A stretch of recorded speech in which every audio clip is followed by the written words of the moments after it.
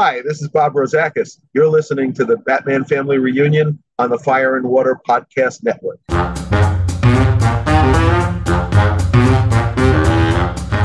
Welcome to the Batman Family Reunion, a proud part of the Fire and Water Podcast Network. I am Sean M. Myers. The M stands for Man-Bat, one of your hosts. And with me, as always, is my co-host and bat cousin, Paul Keene. How are you this month, Paul? I'm fine, Sean, but I have been trying to get our bat nephew triplets, Lauren, Joseph, and Bert, to stop doing their gymnastics competition. They are getting way too old for this, and Bert always wins. How are you? I am great. I'm just hanging out with some cool grandparents, Madge and Victor, and listening to the stories about their wedding day. I'm also very excited today because we have another guest at the reunion this month. Hold on to your Twinkies, because our good friend and bat cousin made the trip to the Wayne Family Gardens from across the Atlantic. A warm bat welcome to Martin Gray. Glory to Gray. Welcome to the reunion, Martin. I hope you brought us some of your local cuisine, or maybe not. No, cousin Paul, cousin Sean, thank you for having me. I have indeed brought something. As I'm over from Bonnie, Scotland, I've brought McTwinkies. Actually, no, I am kidding. I've come with a national dish, haggis, but not any old haggis. Here we have a spicy jumbo haggis, which you buy in the local chip shops, and it's a sausage-shaped haggis, fried in batter, with a sweet chilli tang. I reckon that Babs, being a spicy chick, would prefer this to Dick's Wiener any day. I have a feeling we're going to have a good time on this show, Sean. This is going to be a great episode. What do you want to tell the folks at home about the show? Batman Family was a DC comic that ran for 20 issues from 1975 to 1978, and then rescued Detective Comics from the DC implosion by continuing on as a dollar comic for 15 more issues until 1980. The title started out with new features starring Batgirl and Robin, along with reprints, before morphing in this issue to all new stories starring other members of the Batman family, such as the Huntress, Commissioner Gordon, Man-Bat, and even Ragman and the Red Tornado. Both of your hosts collected and read these comics as they came out and are excited to share their love of this era at the Batman Family Reunion. Martin, before we get started on the issue, please tell us your relationship to the Batman family.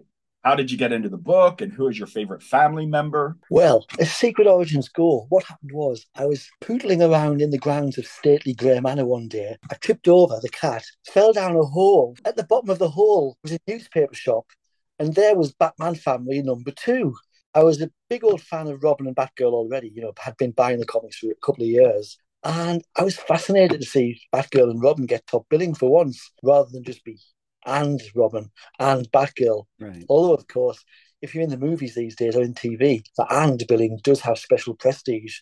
And I continued reading the book until it became a dollar comic, at which point it pretty much stopped getting general UK distribution. So being able to hear the show, hear what I missed, and now via the DC app and reading things online and buying back issues, I'm able to catch up. And I'm delighted to be here. Thank you. Oh, that's interesting. I didn't realize that. Why would there be worse distribution for the dollar comics? Just because of the price point, do you think, or the weight? I know that they used to send comic books over on ships as ballast, right? They literally did. Yeah, they just adjusted the weight of the ships by throwing in comic books. I don't know. I have no idea. But whether they came from a different printer, perhaps. It was very spotty distribution. So again, just being able to hear you tell me about what was going on in Batman Family, fantastic. Now, Martin, not growing up in America, did you have media? Because definitely, not did you have media? Obviously you did. That's the question, did you have refrigeration, Martin? Yeah. Did you have the media representation? Because when I was a kid, Super Friends and the Batman live action, although at my point, it was in syndication. Did you have those to introduce you to the characters, or how did you first learn about the characters? Well, we had the Batman TV series, which was probably on a second run by the time I saw it. Super Friends never made it. We did get the Scooby-Doo cartoon that had Batman and Robin guest appearing and Batman yeah. That was fun. But no, I knew the comics well before. I started reading the comics when I was about 8-year-old, because back in the good old days, before we had sort of rules, as an 8-year-old I was allowed to babysit the kids over the road, the little toddlers over the road, for my mum's friend Lynette. I'd go over, it's about 1972. And for looking after the kids for a couple of hours while she was, at the ladies' coffee evening or whatever, I would, just down the street, it wasn't too dangerous, I would get 50 pence, a huge amount of sweeties, candy, and a pile of, every time, about 100 comics from the early 1960s, all DC comics, that her brother, Ancient Issues of Action Comics, World's Finest, Batman, etc., Legion, Adventure rather. And it was just every week for a couple of years, I would get more and more comics. And then I'd start buying the comics new off the newsstands and catch up with where they were then. So it was interesting suddenly to see Dick in college and Bab's political career. That's really neat. You've written before about having a couple of questions answered in the Answer Man. Do you want to tell that story? Because I want you to tell the story.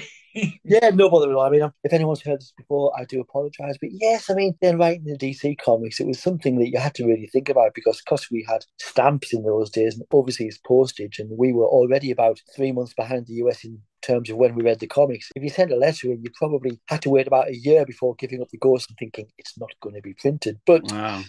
But I did have some things I wanted answered in the Answer Man. So I wrote about artist Rich Buckler, who used to do a lot of covers for DC back in the mid-70s. Mm-hmm. I noticed I don't know why, I was looking too closely as ever, but I noticed there was a cover of Black Lightning where there was this guy in a Steve Austin leisure suit with long blonde hair in the crowd at a circus, I think probably number 11 or something, reacting. And then he also popped up on an issue of Action Comics. And I just wrote into DC and said, Uncle Bob, is this artist Rich Buckler? And he confirmed that it was, and I thought, oh, good. I also wrote, because I'm a pernickety reader, I used to read all the details in the Indicia, publishing details on page 1 of the actual comic story. And I noticed always said, all stories in comics, any relation to real people is coincidental. They're not real kids, don't sue us, that sort of thing. Right. But the subtitle of the Ghost horror comic was True Tales of the Weird and Supernatural. And I thought, well, how can they be true? Because it says they're not. And, rather just let because it's just fiction and fun, I was just anal retentive, wrote to Bob and asked about it. And he said, yes, of course, bangs are right, etc.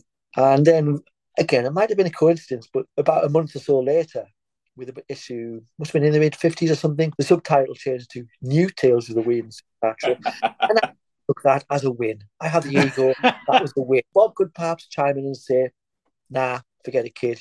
We were doing it anyway, but it happened. That is the story of how Martin affected the change at DC Comics. Okay, we are now going to talk about the amazing Batman Family Giant number 11. The cover date is May-June 1977. The release date was February of 1977. And the page count is 48 pages. Cover price is 50 cents. And there are 3 all new stories. And this, of course, is the first issue where every story is brand new. The cover artist is Jim Aparo, and it's the first Jim Aparo cover for Batman Family. What do you guys think of the cover? Martin, do you want to start us off? Well, guys, sludge. The impression this cover leaves is of sludge. I mean, what is... Oh, no. I'll be saying nice things, honestly. Sludge means something different in Scotland. He's got a grudge because they turned him to sludge. No, but what is... horrible green-grey background. I could see it with a Swamp Thing logo, but this is Batman Family. I mean, happily, there is that splendidly intriguing Jim Aparo scene to distract the eye from the sludge. We have the Teen Wonder and the Domino Daredevil being railroaded into marriage by gun-toting thugs. I mean, just look at the outfits. Dick Grayson in an exceedingly ugly robin-coloured suit, powder blue tuxedos that North American gents get married in. And then we have Barbara Gordon looking like a ghost. Now, the promise of a Commissioner Gordon / Alfred team-up, we could call it World's Oldest. Martin's bringing the heat. We're getting all new material for just 50 cents in my land, about 15p, something like that. So who could resist? Did you boys resist? Well, I did not resist. I had this one. I'm a huge Jim Aparo fan. I just love the facial expressions on all the goons are like, and Batgirl and Robin are like surprised. I just think that's just funny. And the outfits, that's what people remember about this cover, right? Is the outfits are hysterical. I like how the cowl of Babs, it turns into her cape. I think that's kind of interesting design choice. Not very practical for crime fighting, but for a wedding. I can't begin to tell you how much I love this cover. This is one of my all-time favorite covers ever. Not just of Batman Family, but like ever. I'm even willing to forgive the box down in the bottom. I guess Man-Bat could have been the best man at the wedding, and maybe Commissioner Gordon and Alfred could have instead. What I'm about to say is not trash talking or anything like that at all. Jim Aparo, I like him. I know there are some people in the network who it's his favorite artist, and that's fantastic. Find your joy. I like him. I never have anything necessarily negative to say about Jim Aparo. I think he did a fantastic job on this cover. What you guys were saying about the costumes, I have to tell you right now. So I probably have, I don't know, like 100 action figures. I can't imagine in my life I'm ever going to buy another action figure. Like I have Deadman, I have the Golden Age Flash, I have Phantom Strange. Like I love all the outfits and stuff that I love. I have those. I can tell you right now, is it the Heroes Figures company that does the new Mego? If they came out with this tomorrow, I would buy it because I want these as like 8-inch Mego action figures. I would love to see this as cosplay. I could spend the rest of the episode talking how much I love. And then we're jumping ahead a little. The same outfits are on the next page. Robin still has his green booties. Yeah, I love the green that. Booties. That's all right. Jim Aparo did Todd McFarlane and covered up the feet. I'm with you. I have one action figure, Booster Gold, and I would buy these in an instant. It's not sacrilege. I also wasn't the biggest Jim Aparo fan. I was generally quite disappointed, don't shoot me, Rob, if I came across a comic and his art was in there. Again, he was good. And I see the bit of Alex Toffman that you could do a lot with very few lines. Mm-hmm. But this particular cover, he's gone big on the detail. You've got stippling on the borders behind which we have all the thugs. You have the wonderful sort of the shock lines behind their heads. You can see the movement of the gun coming out of the Bible. I mean, this is 10 out of 10. This is just absolutely fantastic. And one thing I definitely will give Aparo praise about, Man-Bat's face on the cover looks very good. I'll have more to say about that. But yeah, Jim Aparo's Man-Bat face is very good. It's the best Man-Bat in the comic. Ooh, not a Marshall Rogers fan. I've said it before, and I think I'll say it 3 more times before the episode ends. Martin, I love you and I hate you. What are you going to do? Beat me to death with a Twinkie? Sometimes they are stale enough that you probably could do some damage. I was in Boston a couple of weeks ago, came across these stands full of Twinkies and other things from the same company. I managed to resist. We will post the image of this cover, as well as some additional pages from each of the stories in our family portrait gallery on the network's website. Paul, remind our listeners where that is. That's at firewaterpodcast.com. So let's jump into that first story. So as we've been talking about, the first story is a team up of Batgirl and Robin entitled Till Death Do Us Part. It's 18 pages, written by Bob Rozakis with art by Curt Swan and Vince Colletta, and reprinted in the 2 Batgirl and Robin Bronze Age omnibuy. You are cordially invited to the wedding of Batgirl and Robin. So in part 1, which stars Robin, at Hudson University's Round Robin basketball tournament, the Teen Wonder is about to toss the ball up for tip-off when a shot rings out and drops him to the court. But fortunately, the basketball stopped the bullet, and Robin dunks the sniper easily. We find out that he was a hitman from Maze. Remember them from the Princess and the Vagabond story in number 5? Anyway, the next morning, a balding man stops at a gas station restroom to yell at himself in the mirror. Well, he really is secretly communicating with the head man of Maze and expressing his disappointment with the Maze hit squad he hired, and they better do a better job eliminating Batgirl. So in part 2, in Washington, our favorite Congresswoman Babs Gordon is staking out a parking garage at 2 a.m. since she's been tracking an information leak in her congressional committee, and a clue was anonymously phoned into police headquarters for Batgirl. Not suspicious at all. But she follows the car out and doubles back to chase her. Some Evel Knievel bike riding later, she flips onto the roof of the car and takes out the thugs. The police come to take them away, and soon our bald man is yelling at the gas station mirror yet again.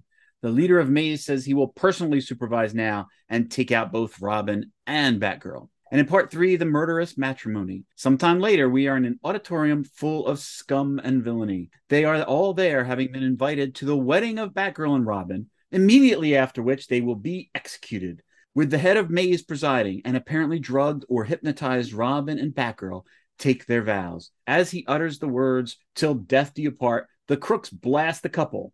But when the smoke clears, the dynamite duo are nowhere to be found. All of a sudden, they swing down from the rafters above. While cracking wedding puns, and with Robin even carrying Batgirl over the threshold, the pair proceeds to take out all the crooks. They basically have taken down all of Maze, including the head man. But how did all this happen and why? Well, back at Babs' Washington apartment, we get a third wall breaking explanation from Babs and Dick. Turns out the whole thing was a sting operation from the beginning. They knew that Mays was back in business and wanted to flush them out. It was Dick who was disguised as the bald guy who hired Mays, using funding from you-know-who, and since they needed to get the head man, they concocted this elaborate plot. As usual, we end with some flirting. Bab compliments Dick on how he looks as an older man, and he says, well, maybe I'll keep this disguise on for a while. So let's start with you, Martin. Well, all in all, I would say the story does not live up to the cover or even the splash page. We don't get the fantastic wedding outfits. Mm-hmm. There's a confusing narrative that needs an awkward, contrived final page to explain it after the fact. I was just disappointed. I mean, whenever there's no supervillain, I'm likely to be disappointed, although we're going to get a Man Bat later which has a supervillain. But overall, I didn't think this was the best Robin and Batgirl team up. Sean, how about you? What are your first thoughts? I agree with everything Martin said about how it is disappointing. It's kind of contrived. So those points, absolutely, I agree with you. But I do like this story a lot. And I reread Batman Family even before I was going to do this podcast. And when I got to this story, halfway through, I was kind of like, especially like the wedding, kind of like quote unquote, the wedding doesn't make sense, which is true. But in my head canon, I've made it that Robin in his old man disguise made all of this stuff happen. So even though like to us, it doesn't make sense. And probably the people in Maze, they're like, why do we have to sit here? Why don't we just kill him? Oh, but this guy is paying for everything, so we have to do it his way. so that excuses if a lot. We want to get the appetizers later, and the haggis and Twinkies. Marvelous. And very much, I have come to realize Bob Rozakis really loves to like give you the stuff at the end to explain all the fun. Like he's kind of like paying the dinner. You've had a fantastic meal, you've enjoyed it, the dessert was sensational, but you have to pay the bill. So Bob Rozakis is paying the bill. I'm also gonna forgive it because in a way it kind of sort of reminds me of the last 5 minutes of the Avengers, Steed and Peel Avengers. The last part of the show didn't really have anything to do with the story. They would be out at a cafe or out hunting or doing something like that. And it was just funny, like cute, flirty banter. And that kind of is this page. I don't know that I want to say I'm forgiving a lot. Maybe I'm accepting. I'm finding my joy in the story. Lovely manual, but I would say it's not like the Avengers with Steve and Mrs. Peel in that those coders could be tacked on to any episode. You could remove them, whereas this was absolutely essential to explain the ridiculous disconnect between chapters 2 and 3. And when I was reading it, I thought, have they missed a few pages out? I had a couple other thoughts. There were even more puns than usual in this story. And with one exception that I'll get to later, I enjoyed the art. I thought the art was pretty good. I was obviously disappointed we don't get those great outfits in the story. Yeah. And the elephant in the room, I don't think that Bob necessarily played fair with us on the sting operation because we see the thoughts, especially that Batgirl has. She seemed really surprised about the operation in the parking garage. We didn't need all that. If we didn't see her thoughts, if we didn't see Dick's thoughts, the sting felt a little artificial, I guess. It makes sense that it was all contrived. And I like your headcanon. Dick's like, maybe she says, oh, this guy's not so bad. He contrived this whole wedding scenario. I like that. That's a brilliant point. I wonder if the reason that there are more puns than usual to justify Bob putting in that line about Robin explaining to the people there why he makes so many puns, not because he's just a cheeky chappy, which he is, but it helps him cope with the constant threats to his life. Yeah, that's a good point. Yeah. How about the first section with Robin? I know what you're going to say about his thighs, Sean. I did notice his thighs. To launch that guy 10 feet in the air to land him in the basket, I mean, that's some powerful thigh action there. We were talking about headcanon. That's not headcanon. That has been documented throughout this entire run of his powerful thighs. As a kid, I definitely would not have noticed it. But talking about Vince Colletta now, I'm not going to pile on him. But on pages 3 and 4... Yeah, there's like no backgrounds at all. Yeah, they're in a stadium, and there are no backgrounds whatsoever for these pages. That's a disappointment. I think it's okay with the sniper. I almost wish Robin would have said that the basketball was reinforced. I think that would have been a better plot point for that, for the first part of the story. Yeah. I mean, to Martin's point about the discussion about being brave and doing the puns, the whole thing about being brave, it reads a little weird when you think about it. Robin set it up from the first place. How did he know how the guy was going to try to assassinate him. There's more plot holes than usual in this story, unfortunately. You've got to be swept along, which I was until I got to the disconnect. But I mean, there are some great points. I mean, like from the start when Bob puts the extra effort into the credits, when he's got Bob the recorder, Kurt and Vince the artistic license, Jerry's flowers. And just phrases like, when the marriage is being done, deadly beloved. Bob is not phoning it in. No, he's not phoning it in. Listen, it's tons of fun. I mean, we've said it before. Not all of it makes a ton of sense. We're not always here for the intricate plot details of these stories. It's the opportunity to see the continued evolution of the relationship. And I think that's the best part of all these stories. It is, and editor Julia Schwartz was very into, sort of have the gimmick, have something eye-catching to get in there. Right. Perhaps don't worry too much about the details as long as there's lots of things going on. He was famous for having somebody come up with a cover and then writing the story around it. So I could see them sitting around the office saying, we've been teasing these kids with a Robin Batgirl relationship. Why don't we pretend like they get married? Bob, go off and write a story where there's a fake wedding, something like that. Yeah, because the attraction was there between them, although I'm deeply, deeply disturbed by Barbara's attraction to Dick in a rubber old man mask. I have to say, we are absolutely not into kink shaming on the show. That is not what we are. We are totally accepting of everything legal, consensual. Go for it. I have to say, from an art perspective, as we move into the Batgirl section, I like the 3 pages of Batgirl action on the motorcycle, and then she flips up and then flips over the car and knocks the thugs out. She's having fun too, and I like that sequence. I thought that was really well done. Oh, I love it. Technically, the wedding is supposed to be the most exciting. I thought this action sequence was great. It was a great showcase for Batgirl. She's riding the motorcycle and she flips over. She's riding on top of the car. Her stance when the car is coming towards her. I think Curt Swan did fantastic job on this action sequence. I love it. You really did. I mean, the fight choreography is just exemplary. Been said before, but Curt Swan doesn't get the credit he deserves for his storytelling is wonderful. One thing though, with regards to Barbara, she's chasing the thugs on her bike and thinking she hopes that they don't find out that she's behind. I mean, did she have a silent ride? Yeah. No, Martin, I can tell you they're not, because there are 2 humongous rooms on the page. That's my point about the thoughts. Like, the thoughts are incongruous with the sting operation. Absolutely were. And one thing with Dick being the brains and the money behind this operation, did he pay to have Lexaphones put into men's rooms all across America or something? So let's move into the wedding. I don't know if you noticed this, but the wedding is actually in Ford's Theater in Washington, which was a nice touch for a murder. I was wondering how they hired it out and whether you can hire it out for weddings nowadays or not. Is that where Lincoln was assassinated? That's where Lincoln was assassinated. That's right. That's right. I don't think it looks like this. When you have Wayne money, you have opportunities afforded you that the regular person does not. So yes, you can have a wedding in Ford's Theater.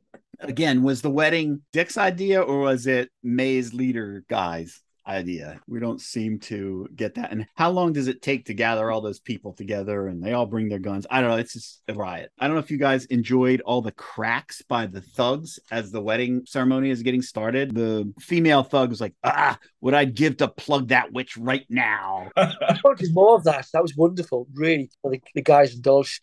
Excellent. I thought that dialogue was great. They start shooting. I like how the maze guy doesn't get out of the way. He just hides behind the podium and then peeks out. I thought that was a riot. That is some strong podium. And then they come flying down and we get a pretty cool visual of them sinking into the floor as the bullets fly past them. You got to have a lot of confidence that that's going to work to stand up there. A lot of wedding puns. I love /hate on page 16, the visual where Babs jumps through the 3 panels and says, heads up, hubby, here comes your blushing bride, and jumps into his arms. So I thought that sequence was great. The one part of the art that I wasn't great, I didn't like the way she looked in that last panel. First of all, Dick looks very young, too young to be married for sure. And then Barb, her face isn't quite right and her body seems elongated out. That last panel didn't do it for me. And I think earlier we talked about Curt Swan drawing a younger looking Robin. Yeah. I don't know. To me, Robin looks pretty much the same age as Batgirl in that last panel. I think it's fantastic the way he's carrying Batgirl. Meanwhile, she's bashing one crook on the chin with one fist. And meanwhile, she's kicking two others with her bat boots.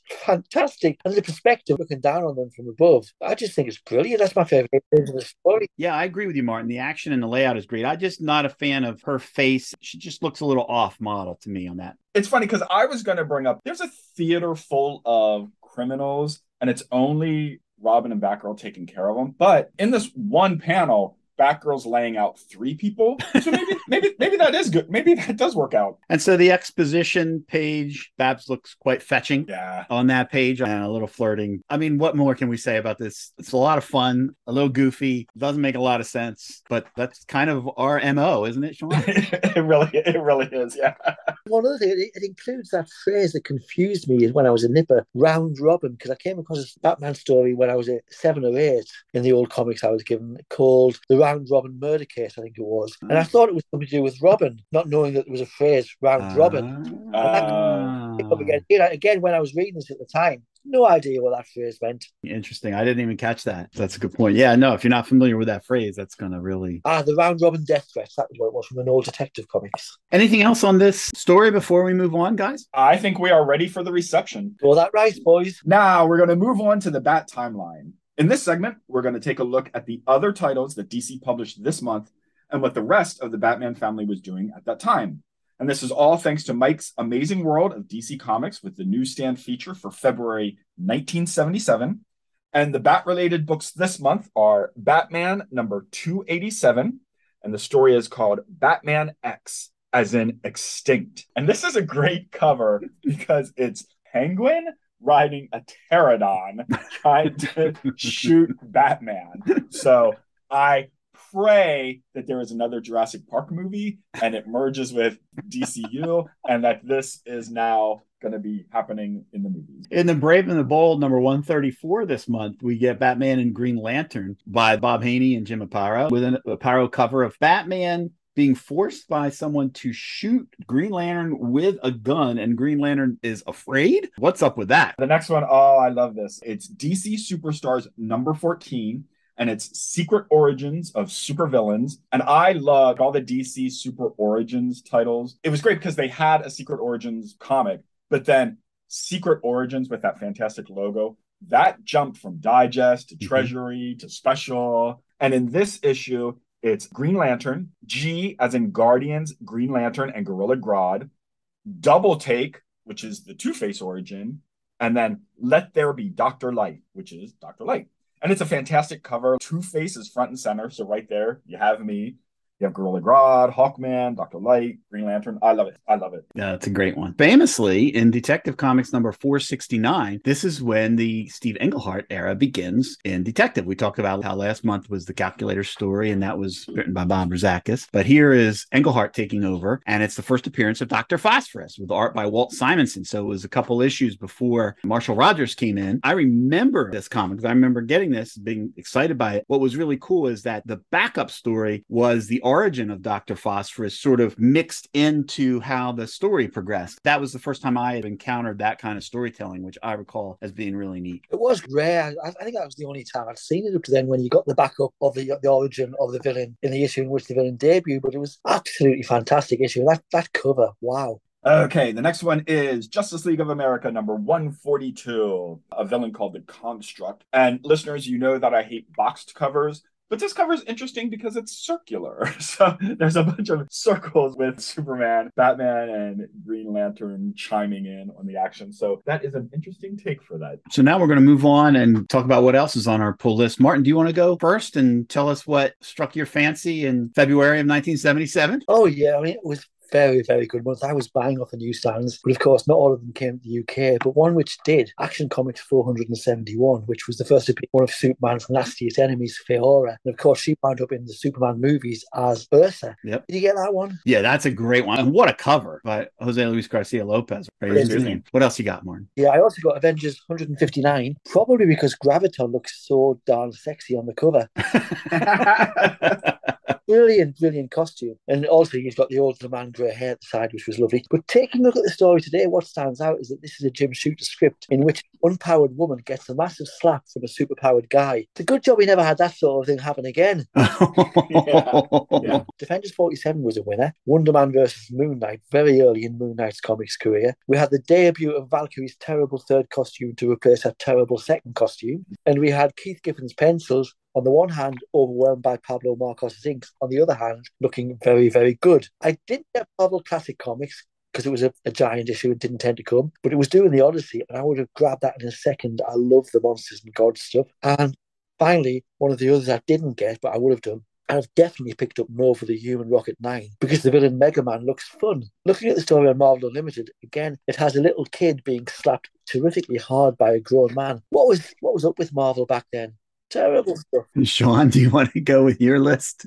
Absolutely. The first one I picked is Aquaman, and it is absolutely because of Starro. I absolutely love Starro. It still boggles my mind that Starro was a major villain in a DC movie. I love that part. That's fantastic. There's a Martian Manhunter backup in it, so that's fantastic. And I don't know if I said it's Adventure Comics 451. The next one is All-Star Comics number 66 with the JSA. And I love the JSA. And this kind of could have gone in the Bat timeline because it is Bruce Wayne of Earth 2. So I don't know that we really count that, but kind of, so that's fine. Isn't this the first one where they went back to the Justice Society logo? Because Justice Society is gigantic on the cover. I have to look real quick and see what the previous... Oh, I bet that is. Yeah, the issue previous, it's All-Star Comics is big with the Super Squad.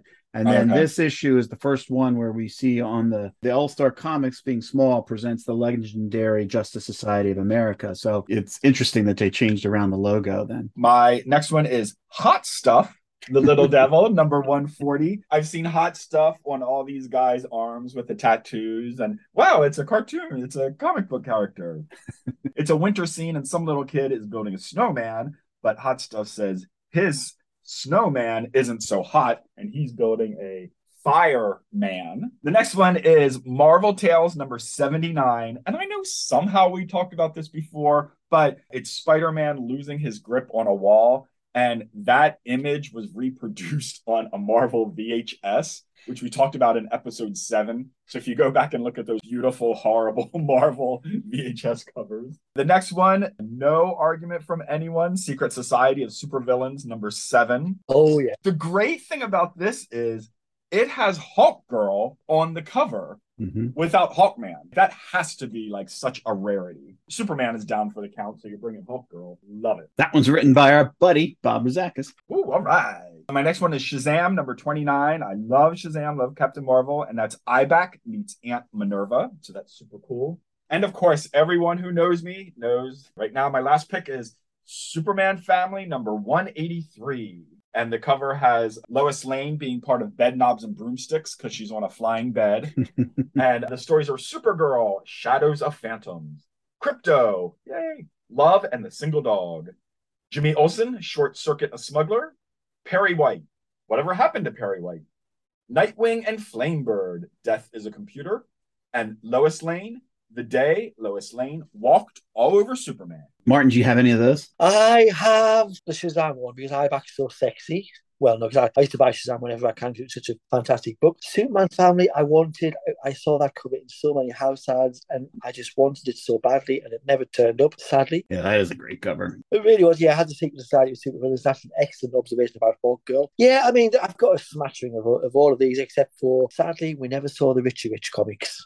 Well, we might as well talk about the Richie Rich count now. Well, you had 10 to choose from this month. 10. I even counted, Sean. There's 9 under ours, but then Super Richie makes 10. Super Richie's the one that's going to get you. On my list, you mentioned Marvel Tales, but Amazing Spider-Man this month has the first appearance of the Will-O'-the-Wisp, which ironically was recently discussed on Mountain Comics by Rob. Not this issue, but a later appearance of him. Black Lightning number 2. Last month was off month for Batman Family, and Black Lightning number 1 came out. You know, that was a pretty interesting book for DC at that time. Pretty raw. There was the death of the student. Pretty progressive for DC at the time. I want to point out that Captain America number 209 has the first appearance of movie star Arnim Zola. And as mentioned last month, the Champions number 13. I did not have the Champions at the time, but this one has, again, Bill Mantlo and John Byrne. The Freedom Fighters, number 8, has a great cover of Uncle Sam clobbering the Americommando, who says, "I'm the symbol of America, not you." And this was cool because it was the DC's version of the Invaders, also written by our buddy Bob Rozakis. I don't know if you ever read the Freedom Fighters, Martin, but that was another wild one in the vein of Secret Society of Supervillains. I did, because distribution was so spotty, I didn't realize that this was almost a secret crossover with the Invaders, because they had a version of the Freedom Fighters, didn't they? Exactly. And then House of Mystery, number 252. I didn't buy a House of Mystery back then, but man, what a great Neil Adams cover on that one, too. Marvel Super Action, number 1. And this one starred Captain America. I did have this one. I remember that. And this reprinted some of the old Captain America, early Silver Age Captain America stories. Who's the woman there? Is that Agent 13? Uh-huh. I believe so. What on earth is she doing up with all the heroes? Marvel Team Up 57 has Spidey and the Black Widow with a cover by Dave Cockrum, with Claremont and Byrne at this point hitting on all cylinders. Martin, did you get the black and white magazines? Because I have on my list the $6 Million Man magazine by Charlton, number 5. I didn't see these very often, but $6 Million Man was my favorite at this time. And if I saw anything with him on it, I picked it up. I had these now, but I don't recall if I had it at the time. Fighting the Abominable Snowman and Yeti, and wow, what a great cover. Did you get these? We didn't. I never saw $6 Million Man black and white. We would get some of the Marvel ones, the Savage Sword Conan type. I wasn't a big Conan fan till J.M. DeMatteis was writing him in the colour comics. I used to get the Rampaging Hulk, because that was such a superb comic early on with Burrit, like that. Absolutely fantastic. I never had the Rampaging Hulk until a few years ago. I got the Marvel Essential. There are 2 volumes that have the whole Hulk series in it. They're terrific. Totally different vibe to what you'd normally get. Really superb. But I wasn't actually the biggest $6 Million Man fan. I was more Jamie Summers. Got it. We have a crossover on the next book with last issue's Batman family, where the bad guy in Underdog number 12 got Killer Moth's goop gun and is spitting out the goop at Underdog. And then last but not least, Walt Disney's The Beagle Boys number 34. I would shout out to my dad, who didn't read a lot of comics, but he did like the Beagle Boys. And it's a funny cover. They're reading a bedtime story, which is supposed to be really scary. And it's called Police Stories. So it's really kind of a cute. Just if I can jump in again, even though I've had my turn, sorry. But 2 more that I did buy that I thought were wonderful, because back then Martin Pascoe was firing on all cylinders with the DC scripts. And there's a superb issue of Superman 311, which was an ongoing storyline over several issues, which had Superman fighting the guy who'd killed those Kryptonian beasties and been cursed with a Kryptonian beastie horn. And then there's this Wonder Woman with an amazing cover, with a very much putting her chest in the face of the readers. But the Earth 2 period with Wonder Woman and the JSA fighting in an Egyptian scenario with, I can't remember who she was, but sexy lady. But I wish Martin Pascoe had stayed writing DC scripts for a lot longer. He was talented, and he did go on and write a bunch of episodes for Batman the Animated Series, but I think he got into quote serious TV writing after that. Oh, and I bought Welcome Back Kotter. I'd never seen the show in my life, but I bought the comic because it's quite amusing. We ready to go on to the second story, Sean? Absolutely. The next story is Man-Bat Over Manhattan. It has 9 pages. The writer is Bob Rozakis. The penciler, it's Marshall Rogers. The inker is Tex Blaisdell. This has never been reprinted, and we will circle around to that. Man-Bat in Man-Bat Over Manhattan. Our story starts off in NYC as Man-Bat stops a purse snatcher from getting away just as the sun is coming up. After that, Man-Bat wings his way home to find his wife Francine waiting up for him. As the two discuss his night work, WGYN newsman Herb Hapley reports that the criminal known as Snafu had struck the Broadway district, disorienting his victims with a cacophony of dizzying lights and sounds. As they get ready to go to bed for the day, Francine tells Kirk that he will get a chance to bring Snafu down. When Man-Bat goes out on his patrol that night, our Bat cousin Bob tells us that Man-Bat has an ability that is in absolutely no way related to Peter Parker's spider sense that can tip him off to when a bad guy is going to act on his desire to commit a crime. Out on his patrol, he starts pinging nearly immediately. The two start to tussle, but Man-Bat is able to overcome Snafu's effects by repeatedly screaming to drown out his effects. Back home, the Langstroms are watching Perd wrap up the case by letting them, and us, know that Snafu's powers came from the mini circuitry running throughout his costume, and pointing out that Man-Bat will be collecting coin for his efforts. And in a Marvel mid-credits style scene, we see a setup for a future encounter with the Sunset Gang. Martin, what did you think of the story? Not my favourite. Overall, I like that Bob has come up with a new setup because even then Gotham it had a fair few heroes. So it was nice that he got his own location in New York. And the footnote that he operates at night while the New York heroes, Wonder Woman and Karate Kid, Marvelous. in the day. I love that. They've got it covered, yeah. The script is zippy. The art's a bit uneven. It's great when it's focusing on Man Bat in the city and Francine looks decent, but it's less good when we see the villain. Okay, the villain's badly designed, which is probably Marshall Rogers anyway, but every time we see the villain, he looks really scratchy, scrappy. Looks like he belongs in a different story. The new power is absolutely ridiculous. He's in New York. It would never, ever be shut off. Defend that power, guys. Yeah, I agree. He's full-on superhero in this setup. Now, Bob's no longer calling Gotham the Big Apple, so I'm glad at least the Big Apple is New York now. It's a new status quo, which is kind of neat. I do like that. I like, again, the interaction. He's got his wife. We didn't see many characters who were married with a child on the way. Not that that's going to have any problems.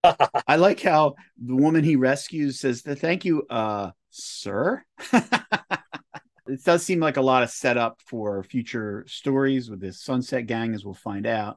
How about you, Sean? I know you're a huge Man Bat fan. This is when he's full out superhero, right? I mean, he's not the villain. So I love this story. I don't think this was my first experience with Man Bat because I definitely had the Power Records story of Man Bat. And I know that I had seen whichever issue he is introduced in. So I knew who Man Bat was. But this is really the first time in comics that I was reading his stories new.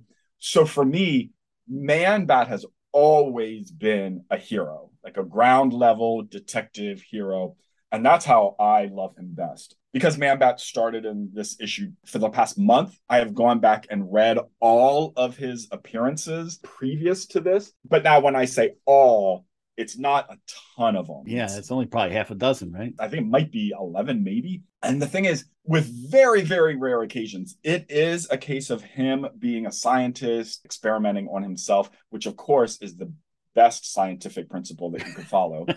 He's never really presented as a villain. He does break into a vault to get a vial, but then he leaves money for that. Francine had a little bit more of a villainous past. She was bitten by a vampire bat and didn't have control over her changes. And in Man Bat #1, his solo book, Baron Time takes control of Francine and makes her kill people. I was hoping that was written by Bob Haney so we could kind of excuse it, but that was not the case. Jerry Conway, right? Can we talk about that? Conway's Corner, yeah. Yeah. Who drew Man Bat? Was it Steve Ditko there? The first issue is Steve Ditko. The art in the second one is much, much better. And that's why I bring up about Man Bat's face, because I've read, all of these previous issues, a lot of different artists, and it's tough to draw Man Bat's face. His face has a distinct style. It's not a human-styled face. And I think Marshall Rogers does a fantastic version. And we'll get into that. I love Man Bat. This is the incarnation of Man Bat that I love the best. We'll go through beat by beat. The great part is it starts off, he's prowling the Broadway district, which I love. And he stops Purse Snatcher. Here they kind of establish that Man Bat is working for money. He is not Bruce Wayne rich at all. He has to make money. And of course, because he's prowling all night for crime, because he wants to be a crime fighter, he can't really hold down a day job. They have a baby on the way. He gets like $20 for the night. And I know things were different in the 70s, but looking at that New York City apartment, which is huge, $20 is not going to get rent. Yeah. They do have a big apartment, don't they? The nice thing is Kurt works nights, so he comes home. They see on the report that the purse snatcher that he thought he was going after, he actually was pinging off of Snafu. Snafu, I think, is fantastic. I wish we would have seen more of Snafu in the DC universe. But also, Snafu should be an animated character. His costume, you would do it where each leg is different, each arm is different, the chest is different, the trunks would be different, each boot would be different, a different pattern. But then also with the way animation is, you could have each of those things moving independently. You could have sound effects going around him. You could have dazzle stars. I really, really want Snafu in an animated movie. And I realize I've been talking nonstop for 5 minutes, so I'm going to cool down a little bit and let you guys jump in so far. Yeah, what do you think of Snafu, Martin? Snafu pretty much describes it. I mean, putting him into animation, that's just inviting kids to ask their parents what it stands for. A bit of a naughty word in there, although Bob uses a milder version of the acronym. I mean, Snafu, I hate him on every level. I suppose the power is pretty good if you're fighting Man-Bat because you can just mess his senses up. I think Bob Rozakis might have had a backstory that he didn't get to tell you because he seems to have the goggles of Mirror Master. The leg of the top is this Ultra the Multi-Flash villain. It's interesting to point that out. When we reviewed the first appearance of Man-Bat, the reprint of it in issue number 1, it was a sound or silence-based gang that they were going up against. And the theme of that story was written by Denny O'Neil, of course, was the audio. I think Bob is playing off of that. What's the opposite of that is sort of creating all these cacophonous type sounds. This is the point where he just pops a pill to go back and forth between Man-Bat and Kurt Langstrom. And this is the first appearance of that because it was always like a vial, it was always liquid. And it makes it just easier that you have like a capsule or And obviously nowadays they downplay that on Hourman too. That's problematic with steroids and other types of drugs. I like they have money problems. The new power, the pinging for the evilness, that's another one of the things you just got to wave away. I think it's in New York, though. It would never be. Yeah, that's your point. You're absolutely right, Martin. He couldn't get any sleep. I was going to say, I actually have no problem with that. I can buy into that 100% until Martin did point out it's New York City. So yeah, every single block, you're going to have 15 different people. My favorite panel of the story is on page 8, the top right, where Man-Bat is diving towards. We get a close-up of his face and his hands. That's the flashes of Marshall Rogers as we see him developing. And this is only his like 4th or 5th published story. Absolutely. And the next panel where it's like just big one screen with a silhouette of Man-Bat flying towards us or away from us. That's good graphic thinking. So you can see the potentials there, but goodness me, that villain. Francine, though, she is so. I know she's had a moment's darkness herself, but so understanding. I mean, she's pregnant, and I would be telling her to get a proper daytime job because after she's going to have what she assumes is Kirk Jr., they'll need a steady income. And if he's working night and has to sleep during the day, that's not ideal for a new mum because he's going to be awake all the day and all the night and going to try and have to get to sleep where she can get it. And if he's out all night, I don't know. I'm not a parent, as far as I know, but it's not that. It's a strange setup. Yeah, no, I hear you. She's very understanding. You were talking about Marshall Rogers' artwork, and I've always liked Marshall Rogers. When I was a little kid, just getting into comics, I probably did understand that different people drew them. But I don't know that I could really tell you why it looks different or that kind of thing. But I remember Marshall Rogers. I remember thinking, this looks different. Like, I like the way this looks. And of course, years later, you find out, and I forget, was he an architect or he studied architecture? He studied architecture. Yeah. And that it clicks in, then, oh my God, well, no wonder like he's fantastic at drawing buildings and scale. On the first page is just marvelous. Really, really good. Yeah. Like I said, I think there's a lot of flashes of the brilliance that he'll continue to develop rather quickly. Not that long until he does get into his Detective Comics run. Oh, yeah. The way he's got the sound effects sort of circling around the villain. Yeah. The first panel of page 5, okay, if you're going close, the villain's head's rather wonky, but he totally conveys the chaos of the moment. Excellent. With Rogers' architecture, I think that helps him with scale of tilted panels and things like that. On page 6, it's 6 panels, panel number 1, 2, 3, 4, 5, where Man-Bat is like looking over the alley and his face is half in shadow, but you see his wings. Oh my God, I love that shot of him. I just think it looks so fantastic. Okay, so now I'm going to go on 20 minutes more why I love the story. However, before we move on, though, I do want to take a minute now to talk about Tex Blaisdell, who was the inker of this story. He was a relatively unfamiliar name to me, guys. You know, maybe not to some of our listeners, but he was unfamiliar to me. Despite having about 150 credits in comic books, according to Mike's Amazing World, Tex was much better known as a newspaper comic strip artist. He was born as Philip Blaisdell in Houston, Texas. That's the name, Tex. Studied at the Art Student League in New York, where I'm going to bet he got that nickname, Tex. During World War II, he was in the U.S. Air Force. Back in civilian life, he started out as an assistant on newspaper comics by some famous names: Stan Drake, Will Eisner, Erwin Hazen, and Al Capp. Even I know there's some big names in comic strips. He worked with Hal Foster on Prince Valiant in the 1960s. Originally, he just did backgrounds, but eventually his contribution escalated to finish everything but the faces while his assistant, Lee Mars, inked the backgrounds. But a lot changed for him in 1968. He actually started doing some inking work for DC, which we'll talk about in a second. But Sean, you will be delighted to find out that he took over the Little Orphan Annie strip after Harold Gray's death in 1968. So the artist died, and he continued working on that until 1973. During this time, Blaisdell worked in a studio on the 4th floor at 144 West 57th Street, overlooking dance studios and the rear of Carnegie Hall. I thought that was neat. But the coolest thing I found was a YouTube video of Tex Blaisdell on the game show To Tell the Truth. Oh. Celebrities must guess which of the 3 contestants are really Tex, and he even draws a quick Annie sketch at the end. So I've got a link to the video that I'll put in the show notes, and everybody should check it out. It is a hoot. This is how he was best known, the artist of Little Orphan Annie. So I thought that was really cool. Closer to home for us, as I mentioned, he started doing a lot of inking for comic books in 68. And he continued this into the early 1980s. He inked Green Lantern and Adam Strange, Superman and the Flash, Wonder Woman. The only covers I see he inked, according to Mike's Amazing World, were for some humor books like Leave It to Binky. Strangely, he also inked Tim Truman's cover to Airboy #6 from 1986, which I bought and have read, but I have no idea why he did it, unless maybe Truman or writer Chuck Dixon was a fan of Tex and asked him to do it. And last but not least, he was also a teacher at some place named the Joe Kubert School of Cartoon and Graphic Art for a number of years. I wish we knew somebody who went there. We maybe could ask them if they ever met Tex. I don't know.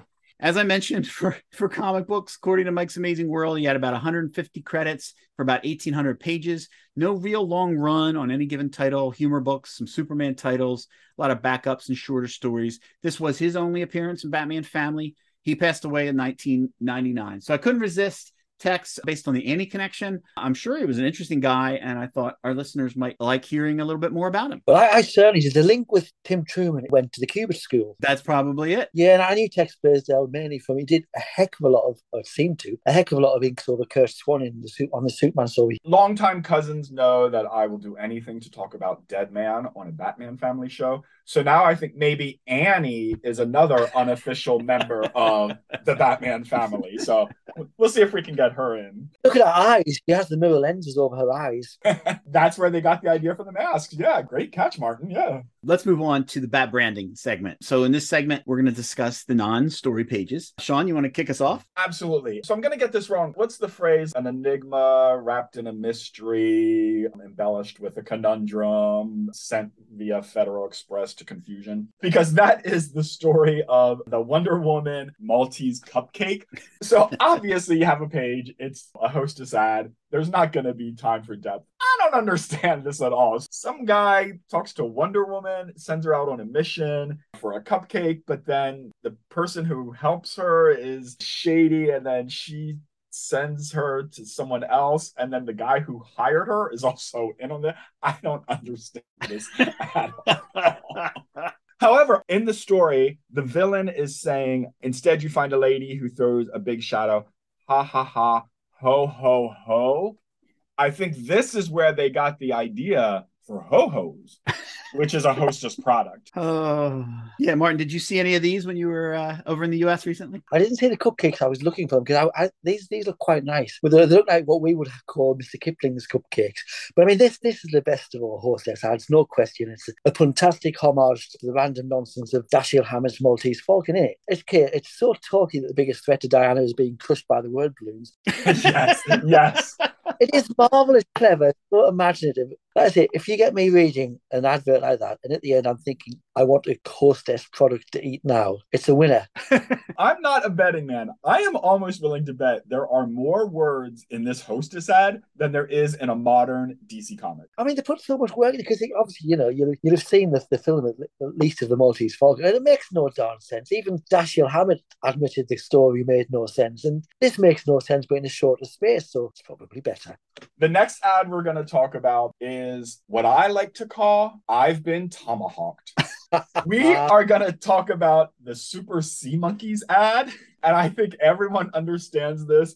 Sea Monkeys had a ton of ads with these amphibian characters. They have the fish fins and everything. And Happy families. yes, now the castle isn't in this one, but that's really the main one that you remember. And you bought sea monkeys, and thank God I never bought sea monkeys because I would have been heartbroken and crushed.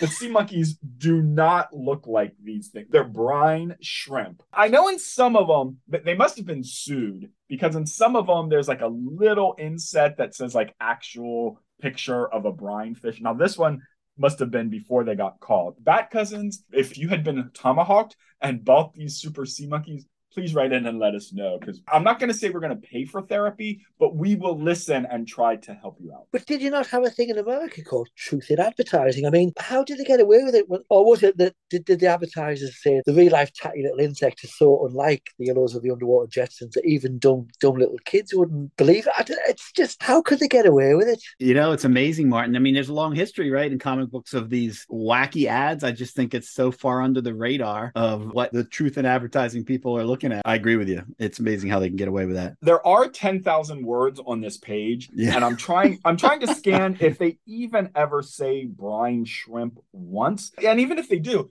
back then, who knows what they were? You would think a brine shrimp looks like this woman. I will grant you, how did this woman sea monkey have a little bow in her hair? So that's fine. I can grant that. I'm not going to get a little bow, but I do want fish people. Oh, I think we've had enough of the sea monkeys. At the end of the Batgirl Robin story, there's a text page, presumably written by Bob, but doesn't have a credit on it. It's called Batman's Bureau of Missing Villains, and we will certainly include it in the gallery. And I'm like, huh? It just seems like Bob Rozakis went into the library of Detective Comics and threw open the book and put his fingers down and said, let's do a text on those. The first is the Fox, the Shark, and the Vulture, the terrible trio. Other than the appearances they mentioned here, the two appearances they mentioned, had no other pre-crisis appearances. They did appear in Batgirl, I think, a couple of years ago. Why he chose to focus on them, was he planning to bring them back as well? Who knows? And then there's Dr. No Face, who sort of like the Question, but to an extreme, he erased his whole head, not until he's got no hair or back of the head or anything. Again, why Bob or Julius Shorts or whoever chose to put these two guys in here is a pretty bizarre text page, even more bizarre than some of the other ones we've seen. Well, it could be that maybe Bob was indeed planning to bring Dr. No Face back and reveal that it was actually Lex Luthor with his head on backwards. Surely there's something you can do with a character with such a unique looking and on-the-nose name. Do something wacky. And I like the Terrible Trio. I'd met them in one of these comics I'd inherited from the early 60s. Mm-hmm. Yeah, like you say, there was a version in Batgirl. And I think there was even a teenage version in Gotham Academy recently. If you've got the DC Unlimited, read them all. I just have two quick things to add. Dr. No Face, oh my God, that looks totally like it should be from Dick Tracy. Mm. Yep. And the other thing is, we were talking about the DC Universe Infinite app. This text page is actually included when you look at Batman Family number 11 on the DC Universe app. And that surprises me because that kind of stuff doesn't really make the transition. And I'm all for it. I wish everything could be in the book. Especially the letters pages. Oh, look at us. So as always, I really am sending a super sincere invitation to Michael Sandifer, Scott Gibson, and Scott Taylor to come on the show. If you are still listening, please come on and tell us about having your letter in Batman Family. And really, everything that these three letters talk about are things that we have talked about. Yeah, I thought that was amazing. With Jula and Scarecrow and everything. I'm not even going to go into it because literally everything that these letters are about, people talk about when they talk about the Joker's daughter, which is Two-Face's daughter. The only thing I will add is at the very end, Scott Taylor says, but I must ask what clues led Robin to his conclusion that Jula was Harvey Dent's daughter. And our Bat cousin, Bob, says, elementary, my dear Scottson. Dick checked out the last names of Batman's foes, Nigma, Riddler, Kyle, Catwoman, etc., until he came up with Jula Dent among the student listings at Hudson. A quick check of her background confirmed his suspicions, and he knew who he was dealing with. Because no reader would want that to be actually in the story. Yeah. Right, yeah. Perfectly fine answer, but you're absolutely right. But I was impressed by Bob's very honest answer to Scott Gibson's letter about how Llewellyn and Robin could be the same age. Because, basically said, comics, whatever works for the story. Yeah, he was honest. And people know, like, I'm super forgiving. A baby's rocket can come from another planet. If you get bit by a radioactive spike, you do have to suspend belief. But if two characters are the same age, they probably should age at the same. These are two human beings on the same Earth. So they probably should age at the same rate. Moving on, there's another ad which I find terrific, and it's called February is the second month, and it features the second issue of Jonah Hex, the second appearance of Black Lightning, the second Scalp Hunter story in Weird Western Tales, and the second set of the first $2 comics. I'm like, Two-Face would have loved this ad.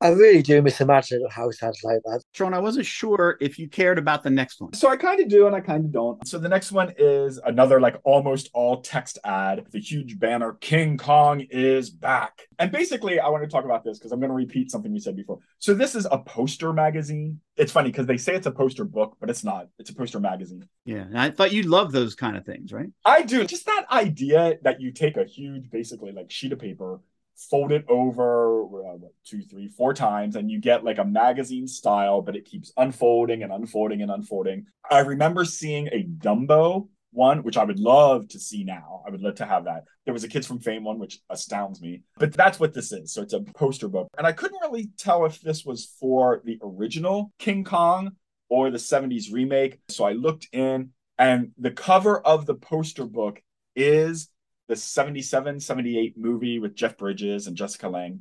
Cousins, let me tell you, I took one for the team because I decided to watch that King Kong movie. Partially for this, partially because there used to be a King Kong ride at Universal Studios in Florida. I remember that. I did that ride in 94. Listeners, I don't want to say that you owe me, but that movie is horrible. The special effects are bad. The acting is bad. The score is good. Actually, let me frame it this way. If you love that movie, please write in and tell us why, because I guess find your joy, and I will not make fun of anything like that. But listeners, Sean likes to point out things that are in the script that I'll put in, and happens to be in this script. I put on there, you want to say anything about the giant poster book, Sean? He says, I can mention it, but I don't really have anything to say. So that was Sean with nothing to say. Moving on a few pages later. Are you going to change the topic? Yes, I will change the topic to a fabulous full-page ad. Who or what is the Changing Man? And it's a new kind of superhero from Steve Ditko and DC coming your way in March. And it's a great ad of Shade the Changing Man. And it's got this sort of stack of comics that are plain. They're plain blue, but the figure of Shade in his fancy vest changing into his bestial form. And a very cool ad. I remember when this came out, I bought it for at least the first few issues, but I remember not really getting it. And I do know I thought he was way cooler when he came back for a little while. He was in the Suicide Squad, then of course got revamped at Vertigo and all the rest. I just really like this ad. I don't know, Martin, did you ever read Shade the Changing Man? The thing with DC Comics, we rarely actually saw the first issues of anything for some reason. So I read, I think, issues 2 and 3, and it just wasn't my cup of tea at all. I was not interested and didn't like the art. I love the Vertigo series a bit. Thought it was brilliant. Didn't think it really fit into Suicide Squad, but I love the series. So even this, but yeah, the Vertigo series was excellent. So I have nothing to say about the Changing Man, so give me 2 minutes. It is interesting because the ad doesn't say Shade. Yeah. The Changing Man. So I wonder, did they just not have that yet, or was that added later? Because the very top part, who or what is, like, that part is very huge. So it's not that they couldn't fit it in, because you would just shrink that down. So my guess is maybe they didn't have it. But yeah, I think it's really striking how that ghostly image is like rising out of it. Yeah, I think it's a cool ad. Did you ever hear the record by Paul Weller, The Changing Man? So listeners, feel free to skip ahead probably half an hour. No, not half an hour, please. So Paul Weller, I'm not really familiar with his solo stuff, but man, I love the Style Council. Very, very good stuff. Yeah. Well, homework, have a look for The Changing Man. Apparently it was what his daughter called her doll, so seemingly nothing to do with Shade, but that's what I always thought of. It's one of my favourite comic book records, but not as good as Sergeant Rock is Going to Help Me by XTC. Which the XTC video of maybe King of Wishful Thinking references Steed and Peel, the Avengers. Well, hey. I'm not sure about the song. There definitely is an XTC video that references the Avengers. But do you know the Sergeant Rock song? No. Oh, I'll send that to you later. It's brilliant. Sorry, I've really gone off track. Forgive me, guys. I was going to say, yeah, let's get back to something that listeners maybe care about. So this last one is a Heroes World ad, and I'm not prepared to say that I've been tomahawked, but there's some debate about that. This is for the DC Super Power Shield, and the ad shows these kids flinging up these power shields that have the Superman logo and a Superman figure, has the Batman logo and the Batman figure, and those power shields are riding high in the sky, probably 2 miles above these kids. So we are going to provide a photo in the gallery for this, because I actually had the Superman power shield. No way, really? Yes, and let me tell you, it's this handheld device. It's as big as a kid's hand. And then there's a cardboard shield that lays on top of that. And then on top of that, you put a little spinny helicopter disc thing. So you put the disc thing on top of the blue thing, you pull a string, and the little helicopter thing flies up. But the power shield, like, literally just lays there. There's like a... I thought it was like a Frisbee. Yeah, I know. The power shield is not flat. So eventually, like, I just didn't even use the power shield, because the power shield part doesn't even need to be on the toy to work. It's just resting there. It was like a flying toy, so that was fine. All right. You guys ready to move on? Oh, yes. Oh, yes. All right. So our third story, a delightful 7-pager called Surprise, Surprise, starring Commissioner Gordon and Alfred, once again written by Bob Rozakis, this time art by Carl Potts and Frank McLaughlin, and it was reprinted later in the Best of DC Digest number 51 from 1984. As everybody knows, Sean loves his digests. Yes. It is February 19th, and Commissioner Gordon is taking the afternoon off, but not to play golf. He is surprisingly picked up by none other than our own Alfred Pennyworth. What can this dauntless duo be up to? They head to Empty Wayne Manor. Remember, this is the 70s, where Bruce and Alfred lived in a highly practical penthouse on top of a skyscraper with a tree inside it and a bat cave underneath it. Anyway, they are there to prepare for a surprise birthday party for Bruce. But as they decorate, Alfred becomes worried that Jim is getting a little too close to some of the secrets in Wayne Manor. So Alfred sneaks down to the bat cave to dress up like a robber to distract him. I mean, couldn't he have just made nachos or something? Anyway, it actually works, and Jim gives chase.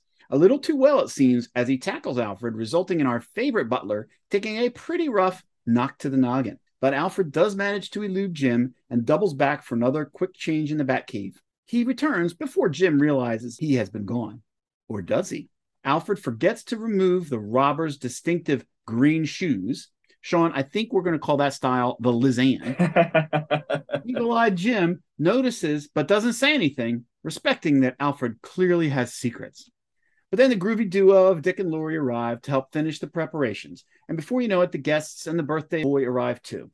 Vicky Vale laments that she wishes Bruce's friend Batman were there too. But Jim Gordon tells her not to let it bother her, since he knows that Batman is there. In spirit. Right, Bruce? Dick? Alfred? The end. What did you guys think? Martin? I loved it. Best story in the comic for me. Best story in the comic. Two of the best supporting characters in all of comics teamed up. Two half-decent logos, especially like Jim's police shield. You have, second time in 2 issues, the return of one of Bruce Wayne's old girlfriend types. Good art from Carl Potts that you didn't see draw very much before he became a Marvel Comics editor. Loved it. I do like it, and definitely knowing what's coming definitely adds weight to it. And at the time I read it, it was great. I really enjoyed it. At the time, I don't even know if I necessarily knew who Vicky Vale was. My only quibble now is they make such a big, well, not a big deal, but there is like a bullet mentioned on the cover, the debut of a new team, Commissioner Gordon and Alfred. And I think I'd even have less of a complaint if it went on that they did have a team up. I would have liked to have read like a quote unquote real team up of Jim and Alfred solving a crime. Yeah, someone goes missing, and the obvious thing would be Bruce Wayne goes missing, and the two of them team up for a story. Now, I will say, I remember once I was watching Siskel and Ebert, and they were talking about a movie. One of them said, "Oh, I wish they would have done this, this, and this." And the other one said, "Well, you can't fault a movie for what it isn't. You have to fault it for what it is." So this story, I don't necessarily fault because it is a neat story. But I want to team up with Commissioner Gordon and Alfred. Now, the other thing I would say, I can tell our Bat cousins that Paul read this story on the DC Universe app because he talked about Alfred's green shoes. But in the physical issue comic book, his shoes are blue. You were right. I actually think it reads better on the app because it's really distinctive with the green. I'm looking at the actual issue now. They're blue. It's a different shoe. And you've got the scene of Commissioner Gordon going, looking down at Alfred's shoe and realizing that he was the burglar. But you're right. In the physical comic, the shoes are blue. Yeah. How interesting. So that's something they corrected. That's cool. I like it up in the air whether Commissioner Gordon knows that Bruce is Batman or not. Yeah. In my little headcanon, I want to think that Bob Rozakis was pushing for that to bring him into the fold, but they probably got cold feet knowing how big a deal secret identities were. I mean, they didn't even let Batgirl know at this time, although she figured out Dick, so she knows about Bruce now too. I think that's cool. He's looking at the phone, and does he notice that unmarked line? And if he pushed the button, would it call his office? Does someone else answer if Commissioner Gordon's not there? I don't know. Think about the one with the glass case on the TV show, right? When I read that as a kid, that just confirmed to me that he definitely knew. And I thought, yes, that was the most solid moment that I could remember up to that point. He's worked it out. But as you say, he should have worked out in about Batman's second appearance. Oh, that Bruce Wayne, bored playboy, he knew him. Batman appears. I think so. I think he knew. You mentioned Carl Potts' art, Martin. I thought it was quite good. Yeah. I really, really liked it. I mean, it's nice things by Frank McLaughlin. It's got my favourite panel in the whole issue, bottom of page 5, Commissioner Gordon outside with the tree shadows all over him. Martin, I was going to say that. I love that panel. Yeah, as always, we agree, Sean. 100%. In this time, Commissioner Gordon always reminded me of Hal Linden and Barney Miller. He's just so handsome, and he plays a cop. So it makes me think that he's like Commissioner Gordon. I like that. We had Barney Miller. Carl Potts, I didn't see much artwork by him. I know he did the Aqualad backup strips back around the time. But then he went to Marvel and became an editor, which is a shame because obviously this was quite early in his career. And if he'd stuck around to the art, I think he might have done Alien Legion as well, but who knows how great he would have got, because even back here you would see imaginative things like the series of panels where Commissioner Gordon is looking at the telephone and pressing buttons or whatever, the little tiny slivers. That's very imaginative, and I love that sort of thing. There is an unfortunate art mistake. Do you guys know what I'm talking about? I've just got Vicky Vale's miscoloured hair, but that's not an art mistake, so tell us. At the bottom of page 3, you see Alfred going into the grandfather clock, and in the first panel, it's 2:30. And then the second panel, it kind of looks like it's 2:32 or so. But then when he opens it up, they either forgot to draw the minute hand or like it was covered up with inking or whatever, because now it makes it look like it's 10 after 2. I can no prize that. He opened the clock with such force that the other hand fell onto the floor. I'll accept it. It was so nice to see Vicky Vale again, even though Bob Rozakis just married her. Suddenly Vicky Vale's married. Yeah, that was weird. Never found out any problem. Never mentioned again, I don't think, unless she was mentioned when Vicky came back a little later in the Bronze Age. But supposedly she married him in Europe while working for Iris Allen's Picture News. Lana Lang also went to Europe at this point for the Daily Planet or WGBS, and she got married to a count off panel in Europe. So I wonder whether they had a buy one, get one free, 2-for-1 red double wedding. It's the theme of the issue. It's all weddings. I'd love to ask Bob what he was thinking of. Suddenly Vicky's got married, and it's like nothing was ever done with this guy. While we were talking, guys, I looked up Carl Potts' story credits as an artist, and he's got 94, and only the first 1 to 6 or so were for DC. You've got the Superman family. Death is a Computer, a story of Nightwing and Flamebird and Superman family, guys, which I thought was cool. And then this one, and then the 3-part Aqualad story you mentioned, and then a lot of Marvel credits in Power Man and Iron Fist and things like that. Punisher War Journal as the writer penciler. I forgot about that. And then I think he got too busy being an editor, but he did have 94 story credits. Not too bad, no. But I wonder if those pages or the show the story credits, sometimes they have them repeated, if whether in reprints. Although anyway, let's say 94. I would love to see more from him. One question I have about the issue, page 5, you have a burglar Alfred kicks poor Commissioner Gordon in the head, and I like his fancy 70s tinted glasses, but then you have him, Alfred, apparently walk on water. There's this swimming pool out. I think it's like not like a pool. fountain. Yeah, reflecting pool, that kind of thing. Yeah, that is weird. Why he couldn't just be running across the grass. I don't know why they had that a pool there or a reflecting pool, whatever it is. Yeah, it is a little strange. Maybe because Bruce had the pool that went around the penthouse. They added one at Wayne Manor to just have a moat around there too, Martin. Yeah, the bat boat comes out of it. Yeah. Yeah, really. Okay, we are now gonna go from Commissioner Gordon and Alfred to Gabriel's Horn, the hip happening hangout for the Teen Titans in the 1970s, and we talk about the most 1970s moment in the issue. We have moved this segment to the end of the episode because now we can talk about every story in the book because they all took place at the same time. Martin, let's start with you. What do you have? Well, the most 1970s moment for me was on page 7 of the Batgirl Robin team up. Mm-hmm. You have Batgirl in a underground parking garage, and it directly references the Watergate affair, which was the biggest domestic news story of the decade, probably worldwide. How can that be beat? Well, are we beholden to actual real life events, Martin? That's no, I'm just teasing. No, I agree. I had that on my list. That's a great one. But I have to say that also in this story, Sean, gas was 61.9 cents. And I Googled it, and the average price of gas in 1977 was 62 cents. Wow. Yes. On the video feed, they saw me marking off because I did have Watergate. Oh. I did have gas station. I have 4 other instances. In the first story, do you have them? No. So only one in this story. Yeah, I don't have any more in the first story. Okay, so this one's kind of iffy, but I'm gonna accept it because it's mine. At the wedding, Robin makes a point that says, I know you're supposed to throw rice at the groom, but I'm going to throw pepper.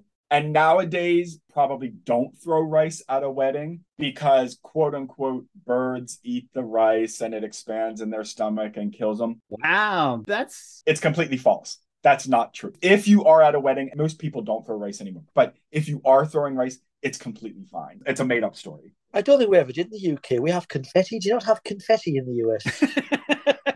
We have confetti. I think maybe in the past year or two, we're allowed to have confetti now. It was invented. But it's not really like a wedding thing so much. How about in the Man-Bat story? What do you have, Sean? I have 3, but we'll let Martin go first. Do you have any more, Martin? Or I know I only looked for one because I thought you only wanted one. Originally, that was our intent, Martin, but it's like we've been enjoying this Gabriel Horde thing so much. We're like scouring every page for them now. Yeah. Well, in that case, in the Man-Bat story, Kurt Langstrom, very good-looking man, got his shirt off, appalling 1970s mutton chops. There you go. That's a good one. Once again, we do not kink shame. So if mutton chops are your thing, that is perfectly fine and acceptable. I had in that one the TV shape and the antenna of the TV in their apartment. And did you notice that on page, where is it? Don't say page 5. Oh, okay. You can have it then. Go ahead. No. Go ahead. I was going to say, in the very deep background behind this great scene of Snafu throwing his things around, you notice that coming soon is a movie with Marlon Brando called Superman. Yep. Yeah. So that was a great one. Now, I let you have that one. All right, you have that one because this one is near and dear to my heart. On the very first page, up in the corner, you see the TKTS banner. Mm-hmm. So what that is, when you're on Broadway, you can get discounted tickets at the TKTS place. And they used to have huge banners that looked like this. Now, when you see the red benches, that's the TKTS place, and they don't have the banners. But they used to have banners like this. I'll supply a photo from Google that we can put in the show notes. But the Superman one was my favorite one. And I didn't have any for Commissioner Gordon. Well, I guess the phone. The phone with a cord and multiple lines with buttons, right? Yeah. I almost think we should grandfather in phones. Alfred's driving that giant Lincoln. The paper the book was printed on is from the 70s. Oh, the car. Oh, my God. Yeah, the car. Yeah. Long cars. Yeah, that's a great one. And Bruce does show up in a groovy turtleneck and jacket. That was the closest thing I had. Yeah, not a lot in the last one. Oh, my goodness. Guys, I think that about wraps it up for the issue. Martin, we just want to thank you for flying over the pond to attend our reunion this month. Would you like to remind everybody where they can find you? They can find me at my blog, which is called Too Dangerous for a Girl, which does comic reviews, and they can find me on Twitter at Dangerous2 or at March Gray. At March Gray is more active. Find me there, and you can find me in comment sections everywhere. Again, we really appreciate you coming on, and we said it before we started recording. We appreciate your support of the show and being an active member of the community. So thank you so much. Thank you. It's really, really great to play in your backyard of the manor. Martin, thank you so much. Thanks. All right, we're going to now play some podcast promos, and when we return, we will read your listener feedback. Santa, who's there? Hyperion to a satyr.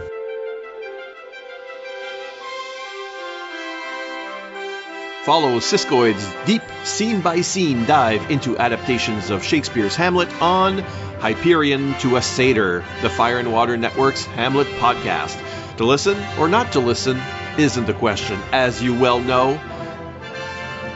Kenneth Branagh, Derek Jacobi, Mel Gibson, Laurence Olivier, Ethan Hawke, David Tennant, Classics Illustrated, and many more covered every episode at fireandwaterpodcast.com or where you usually get your podcasts.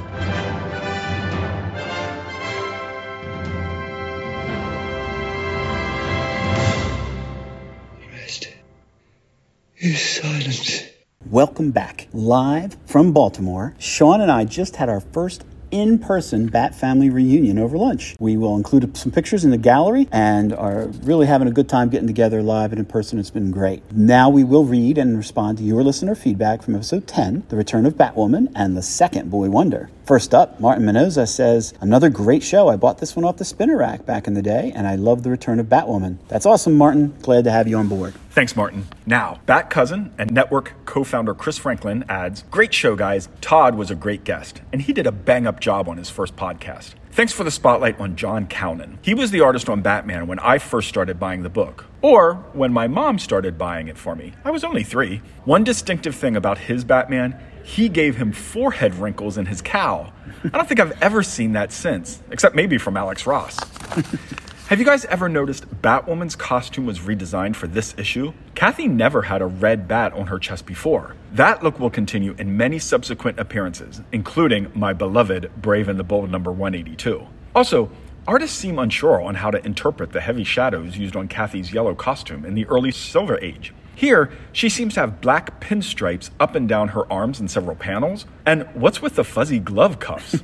Also, not part of her original look. Now, this is Sean speaking. I'm going to speak up for the fuzzy glove cuffs because that's what I'm wearing right now. It is Comic-Con after all. It's very attractive. Chris goes on to say, a few art notes. The awesome cover of Superman Family number 182 is actually penciled by Kurt Swan and inked by Neil Adams. You know me, always defending Kurt Swan. Yes, sorry about that, Chris. You are 100% correct. There was no slight on Kurt Swan intended. And wow, I did not notice the change in costumes. Glad you are here and part of our family to keep us straight. Chris goes on. Also, I think the story, The Second Robin, was drawn by Sheldon Mordorf, not Infantino. Carmine didn't come into the series until the New Look / Yellow Oval era began. Yeah, the Super Friends car. That thing haunts my dreams.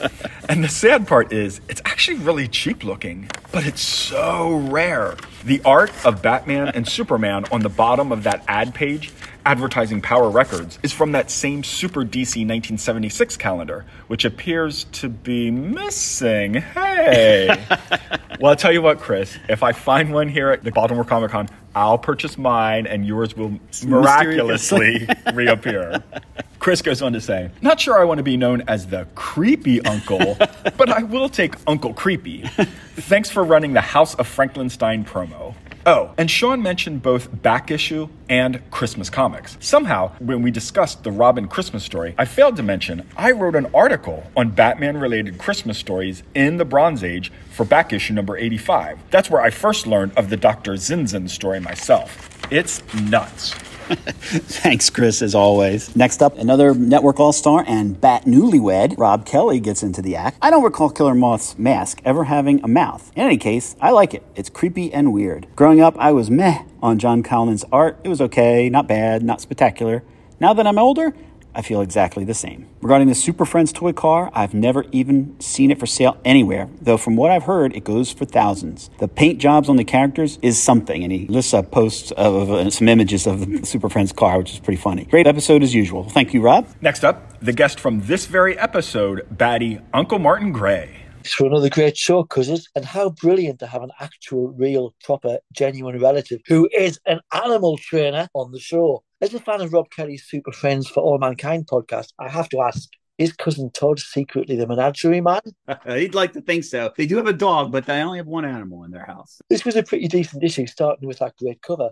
I agree, though. Since Batwoman has taken up space in an inset panel, why not just have it swinging in off the logo or something? Yeah, that would have been cool. I was a John Carlin fan, actively happy to see his byline pop up. I'm always down for straightforward, clean artwork. I bought the Strange Deaths of Batman trade paperback last year. It's great to have the story in one volume, and there were some terrific thematically linked reprint extras too. So I was delighted to hear the background material about John's life. It's great to know that a creator who wasn't a big name nevertheless had a busy, creatively fulfilling career. Yeah, I thought he was interesting because I didn't realize this was his second job, and that was kind of neat. I loved that storyline. I didn't pick up that trade paperback. Maybe I will now on your recommendation. I do recommend it. I remember having the Riddler issue at the time, bought it off the stands, had to piecemeal get all the other 3 issues. And then even when the paperback came out, I'm like, I don't care. I want it again. So I bought it again. Just that cover, that first cover is fantastic with all the villains. Oh, love it. I remember when Batman Family 10 came out that I was terribly shocked by Babs yelling, "Boogers!" Was Booger not rude in the USA? It's like The Spy Who Shagged Me. We know it's a quote-unquote bad word. I think almost every bad word has the okay version, like situation normal, all fouled up. So yeah, buggers doesn't mean that to us. But booger not mean boogery in the US? Technically, but it's such almost an archaic term really for us. Well, she shocked me. Back to Martin in the comments. As for the story, I was thrilled a bit to have Kathy Kane return after so long, even if she had gone anti-Frump with the hair. Bruce was a fool not to romance Kathy. She was the perfect partner, a crime fighter, thoroughly minted, and she looks just like Catwoman. Also, Bob Brown was another favourite artist, and Vince Coletta didn't do a bad job at all. Yeah, I'll say it again. When Vince put the time in, and I think he mainly put the time in the faces and the figures, he was a good artist. In the superb story with Dick's ratty relatives, that note about Alfred's weight loss and lip growth appears in a panel in which Alfred's the size of an ant. Even in the earlier panels, he didn't look that portly. And why didn't the editor tell readers that it all happened in Detective Comics 83? Possibly the first time a comic book character was changed to match his screen portrayal. That's a really good observation, and I bet that is true. Screen representation for comic books wasn't the blockbuster movie that it is now, so I bet you're exactly right. If our pal cousin Chuck Coletta is listening, he might well know, being so up on pop culture history. So in that story, Bruce comforts Dick, telling him to be a good soldier. That's probably the origin of modern Batman's attitude to his sidekicks. They're all soldiers, or not. I love how in the panel in which sad Bruce waves off sad Dick his "Goodbye, kid, goodbye" is in tiny lettering, reflecting Bruce's little voice of sorrow. So many people say that Golden Age creators were unsophisticated, but they knew their art and craft. You immediately understood the situation. Agree 100%, Martin. And some of it is how, for that time period, everyone, quote unquote, knows comics is just for little kids. So how many boundaries can you forge through when you're kind of, I don't want to say stuck in that medium, but for that mindset of that time, you're not going to do a 120-page graphic novel because that's not the medium at that time. And there certainly are people who progress the art form forward, but at that time, how could you? Indeed. But Bruce was so much more human in these early stories. Yeah. And now he really is just a front for Batman. Back then, he was human, he wasn't a character. I miss the reprints, but I love the new stuff. In the same story, Fatso puts Batman in a decompression chamber. Batman and Robin had a whole story centered on the Bends in 1954 in The Voyage of the First Batmarine from Batman 86, reprinted in the immortal volume Batman from the 30s to the 70s. And that was 10 years after this tale. I mentioned it because you guys did actually mention the Bends on this thing. In 1958, in Tech 262, the Bends came up again in the dynamic duo's encounter with the diabolical, memorable villain, Jackalhead. The Bends were obviously having a moment. You never hear about the Bends today. Once it was everywhere, It's like quicksand and white dog dirt. Yeah, that's a good point. I mean, I remember it being a story point in lots of things when I was a kid, TV shows and comics and all the rest. When you mentioned that story in the Batman to the 30s to the 70s, in my head went, oh, I remember that story. I didn't recall it at the time we were doing this episode, but that's an excellent point. Thank you. And then in the next reprint, the second Boy Wonder, that has Dick in the splash panel, I think it is, holding a Robin mask with string attached. Now, I'd always thought that the mask was attached by something called spirit gum, so there you go. It's better than the paper towel mask. I'm going to no prize it that Dick thought, oh, since this is someone else, I'm going to add a string to the mask because he doesn't know it's spirit gum. I don't think that's true. Or maybe the spirit gum didn't stick to the rubber mask that was on top of his face, on top of the mat. That changes his chin. On page 2 of the same story, in the final frame, which I actually tweeted to the Batman Family Twitter account, look again at the depiction of Alfred's head in cameo brooch style. It's horrifying. I mean, it's a shadow with eyes and a funny nose, and it's just nightmarish. Now, it was Sean who made an offhand comment, and no comments offhand when I'm listening, that Wonder Woman had a lot of bad Bronze Age stories. Actually, I think that was me. Very dare you. The entire Bronze Age was wonderful. Well, actually, I really should go back and read them because most of them have not been reprinted as far as I can tell. Once we got rid of Bob Kanigher, you had Martin Pascoe, Jerry Conway for a while, then Paul Levitt, then Jerry Conway again, then Dan Mishkin and Mindy Newell, then Mindy Newell. For about 100-odd issues, I just loved it to bits. There's always something interesting going on. Fair enough. I remember not loving the World War II stuff, and maybe that was what I was remembering. So, properly chagrined, I will give it another look. I love you. Someone, I won't guess the name because I will get it wrong, obviously. I'm a Yeoman Purser. I had to look that up. Yeoman Purser. And I look it up and it's Gopher from the Love Boat. I'm honoured to be compared to Fred Grandy. Just do not call me a Republican. I think that was because at the time you were on a cruise or something. I don't, my head, I'd never heard, or I must have heard the phrase, but I just didn't know. I used to enjoy the Love Boat, but I blame the Love Boat for getting pretty much every American I ever meet on a cruise saying, you're not on the boat, you're on a ship. Ships can't be boats. So what happened was, in the script, Paul wrote something that wasn't Yeoman Purser. So when I change what Paul wrote, it's either because I didn't understand what it was, or it's some kind of dirty comment that I don't want to say. Oh yeah, me, Mr. Toilet Mouth. That's not true. That is not true. I just said that. It's something that I probably didn't understand, and kind of like the only other nautical term I understood was Yeoman Purser from the Love Boat. Yeah.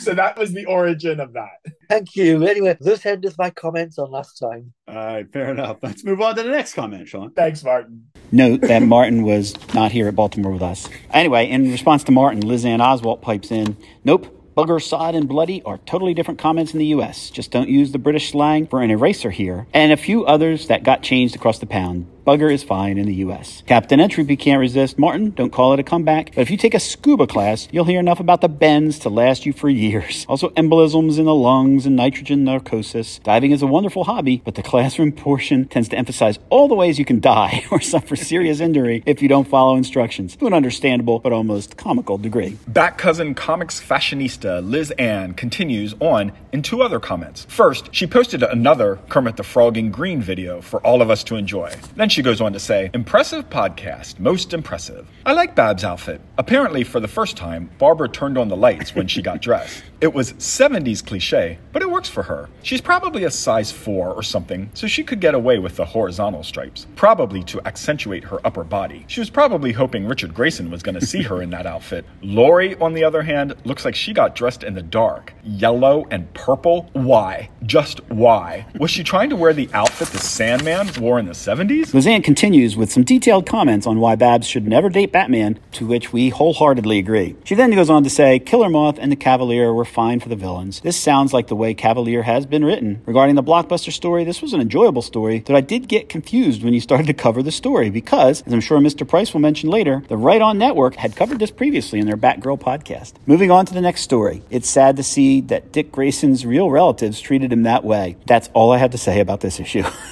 With stuff like this, it is shocking how normal Dick Grayson turns out to be. Seems Alfred raised him well, along with Bruce's help. Can't wait to hear the next podcast. Thanks as always, Lizanne. Captain Entropy responded to Lizanne with, Lizanne, insightful comments. I think Barbara was thinking about the fact that she and Dick were at different stages of life. A lot happens between 18 and 25. It could be tough to have a partner who is that far behind. I have a friend, former boss, who married a man 7 years her junior. To my knowledge, it had worked like a charm, and they're still together, but I think they started dating later when the difference doesn't make so much difference, you know? On non-dating advice, Captain Entropy continues on. I have only 3 things to say after saying those other things. 1, I really enjoyed the episode. 2, Bat cousin / Bat brother-in-law Todd is outstanding. I agree. And 3, fashion choices aside, John Calnan made all the ladies in the lead story look fantastic. Barbara, Kath, and even jealous Lori. And while we're on the topic, I was always pretty impressed with Jeanette Kahn. That includes Neil Adams' rendering, even if Jack Abel wouldn't sign off on it. I look forward to hearing you Bat kinfolks again soon. Thanks, Captain. Bat cousin Brett Michael Young says, Hey, Bat cousins, sorry I'm late to the reunion. I brought deviled eggs. As you can see, the cling wrap has stuck to the eggs and will likely take half the filling off when removed. It's quite a mess. As long as they're not red beet eggs, because I hate red beet eggs. This is Sean talking. Brett goes on to say, Great show as always. I really enjoyed the pure ridiculousness of the Batgirl Batwoman story. The Provincetown airport security may need a talking to after allowing a dude carrying a sword to just hang out there, looking for jewelry to stab. And apparently, the Provincetown Correctional Facility allows the Cavalier to be in his cell in full costume with a view of the local streets. So, I guess things are just a little different there. Forget it, Babs. It's Provincetown. By the way, that's a movie reference, because I know I did not get that. My cousin Paul did not get that. I did not get that. It's from Chinatown. The classic Robin stories were fun. I always love when Batman punches a bad guy so hard that his hat pops straight up in the air. Always a crowd pleaser. Plus, Batman leaves the crooks alone for an hour so they can pack. Stick to punching hats off, Batman. Maybe Robin is better off on his own. Okay, gotta go kick Aunt Ethel's butt in the potato sack race. She doesn't have the same stamina since that time she got stuck in a decompression chamber. People really need to stop leaving these things around. Thanks, Brett. That was great. Bucky749 pipes in with a great set of stories, but does anyone get Laverne and Shirley from What the Batgals Are Together? Also, we brought deviled eggs, but Cousin Rob beat you to them. I'm currently making a batch of Dad's tuna salad. Mustard or no mustard? Mustard. And Captain Entropy says, Bucky, mustard please. And if you really want some zing in the tuna salad, swap out the mayonnaise for horseradish sauce. Sounds good. This next name I am probably not going to say correctly, so please correct me. We end with Bat cousin Brian Chifulo, who says, Cavalier was an excellent foil. That perfect pun. Thanks to everyone for all the great comments, and thanks to Bat brother-in-law Todd for guesting. Now we are moving on to our Facebook and Twitter mentions. As always, you can follow us on Facebook and Twitter. We're glad to have the conversation. On Facebook, we had mentions and likes by Darren Sutherland, Bruce Sutherland, Brian Linton, Michael Best, Mike Thomas, Herschel Mimas, Jay Campbell, James Williams, Paul Wildenberger, Terry O'Malley, and Clinton Robinson. And over on the Twitter side, we're going to start with our network friends. We had likes, mentions, and comments on Twitter from Mountain Comics, Once Upon a Geek, Digest Cast, For All Mankind, SF, Superman Move Men, Treasury Comics, the Fire and Water Network itself, Firestorm Fan, and Irredeemable Shag. And we also had Twitter mentions and likes and follows and retweets by The Max of the Red Death, Jeff Owens, Michael Thomas, Tomb Priest, the Pod Crusher, Martin Gray, Relatively Geeky Podcast Network, This Lightsaber Kills Fascists, Siskoid, Between the Pages Blog, Dr. Pop Culture, BGSU, Justin Steiner, Dave's Comic Heroes Blog, Jim Ball, Roger Preeb, The Terrible Hook, Liz Ann Oswald, Earth2 Chris, Ronaldo Barnett, Rodney Trainum, Brian Safulo, and John Malarkey. We also had some Twitter fun because Keith G. Baker noticed that in Batman Family number 19, so spoiler alert for a few months from now, there is what we do believe is the first mention of Firestorm outside of his own comic. So Keith G. Baker posted that. Martin Gray talked about it. Firestorm Fan talked about it. And of course, Firestorm Fan brought it up to us that maybe we could talk about this on a future episode, which is what we're doing now. I replied, Well, if the odd man, who shows up in Detective Comics later, is invited to the reunion, definitely Firestorm is invited, as is Keith G. Baker. So we look forward to seeing everybody at the ever-expanding reunion table. So before we sign off, as most of our listeners know, running the Fire and Water Podcast Network has gotten more costly over the years as more and more shows were added. So if you're enjoying what you hear on this show or any of the other shows, please consider becoming a patron. We are not all Bruce Wayne, but any small amount you can give helps defray the cost. And we promise that none of your donations go towards Sean's treasury buying spree here at the Baltimore Comic Con. To find out more, go to patreon.com/FW podcasts, and thanks. That will do it for the feedback section and for episode 11. Thanks again to Batty Uncle Martin Gray for guesting this month. Thanks for listening, and we hope you will join us next month for solo stories for Batgirl, Robin, and Man-Bat. Take care, everybody.